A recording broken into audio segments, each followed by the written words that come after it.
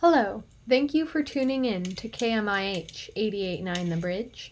My name is Catherine Grady, and I am your host for today's episode of the Fireside Broadcast.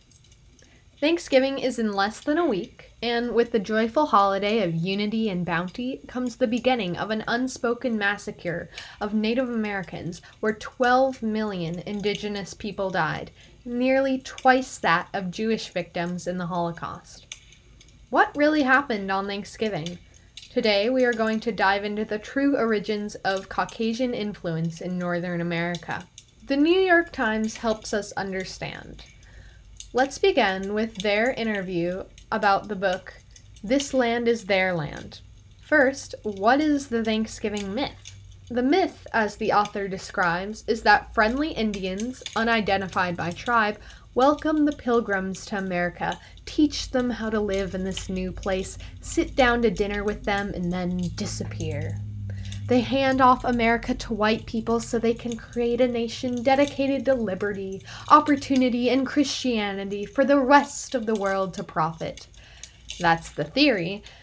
It's about Native people conceding to colonialism. It's bloodless and, in many ways, an extension of the ideology of manifest destiny.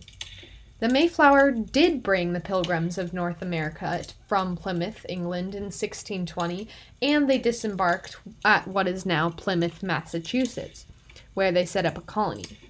In 1621, they celebrated a successful harvest with a 3-day gathering that was attended by members of the Wampanoag tribe. It's from this that we derive Thanksgiving as we know it. But the holiday wasn't made official until 1863, when President Abraham Lincoln declared it as a kind of thank you for the Civil War victories in Vicksburg, Mississippi, and Gettysburg, Pennsylvania. Claiming it was the first Thanksgiving isn't quite right either, as both Native American and European societies have been holding festivals to celebrate successful harvests for centuries. As Plymouth was already a village with clear fields and a spring where the Pilgrims founded. A lovely place to settle, as the author said. Why was it available? Because every single Native person who had been living there was a corpse. Plagues had wiped them out. Not just seeking religious freedom, Pilgrims also came to North America to make money. They were also coming here in order to establish a religious theocracy, which they did, the author describes. That's not exactly the same as coming here for religious freedom. It's coming here against religious freedom. Possibly the most common misconception is that Pilgrims extended an invitation to the Native Americans for helping them reap the harvest. The truth of how they all ended up feasting together is unknown.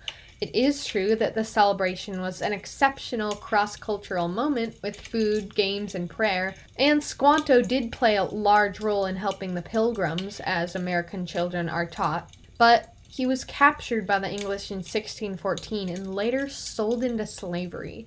He returned to New England in 1619 after 5 years a slave, only to find his tribe dead from smallpox. He met the Pilgrims in March 1621.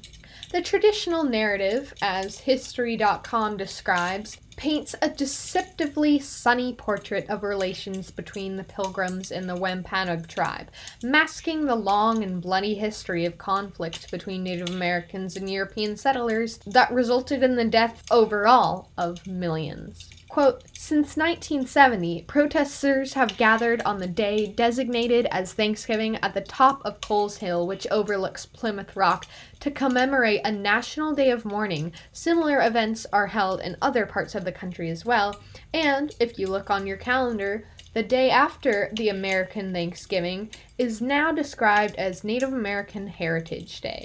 Furthermore, Business Insider describes how, quote, from the 1600s to the 1800s, thousands of English colonists poured into the region throughout the 17th century. Authorities in Plymouth began asserting control over most aspects of the Wampanoag life as settlers increasingly ate up more land. The Gilder Lehrman Institute of American History estimated disease had already reduced the Native American population in New England by as much as 90% from 1616 to 1619. That's only 3 years. And indigenous people, quote, continued to die from what the colonists called Indian fever. Colonists declared war in 1675. The initial neutral colony of Rhode Island and Providence plantations was ultimately dragged into the fighting, as were other nearby tribes like Narragansetts. The war was bloody and devastating. 600 Narragansetts were killed, and the tribe's winter stores were ruined. Chief Metacomet, upon his return to the ancestral home of Mount Hope, was shot and killed in a final battle. The son of the man who had sustained and celebrated with the Plymouth colony was beheaded and dismembered, according to, quote, "It happened in Rhode Island," quote. His remaining allies were killed or sold into slavery in the West Indies. The colonists impaled King Philip's head on a spike and displayed it in Plymouth for 25 years. The ultimate death toll was 50% of Native Americans in New England since the Pilgrims' arrival in the early 1600s. That is just a fraction of what it is now. The war was just a series, quote, of brutal but dimly remembered early colonial wars between Native Americans and colonists that occurred in New England, New York, and Virginia. Popular memory has largely clung to the image of American celebration while ignoring the deadly forces that would ultimately drive apart the descendants of the guests of that very feast. Modern-day Thanksgiving may be a celebration of people coming together, but that's not the whole story when it comes to the history of the day. So, to recap, as the New York Times puts it in an interview, what are the most poignant inaccuracies of this story? He describes that one is that the history doesn't begin for Native people until Europeans arrive. People had been in Americas for at least 12,000 years, and according to some Native traditions, since the beginning of time. And having history start with the English is a way of dismissing all of that. The second is that the arrival of the Mayflower is some kind of first contact episode. It's not. The Wampanoags had a century of contact with Europeans. It was bloody, and it involved slave raiding by Europeans.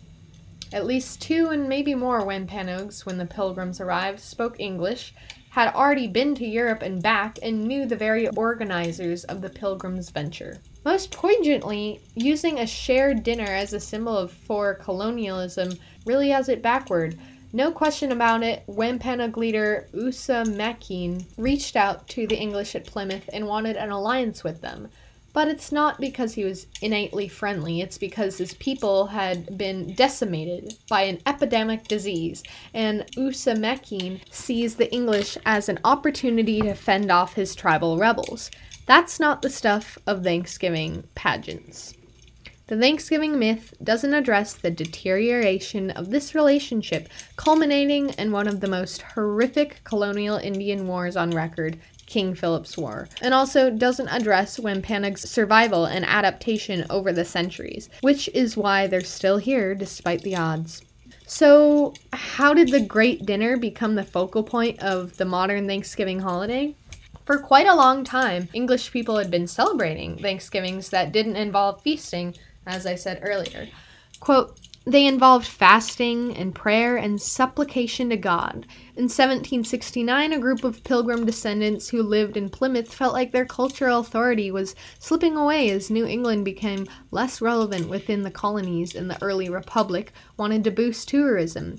So they started to plant the seeds of this idea that Pilgrims were the fathers of America. The white Protestant stock of the United States was widely unhappy about the influx of European Catholics and Jews and wanted to assert its cultural authority over these newcomers. How better to do that than create this national founding myth about Pilgrims and the Indians inviting them to take over the land?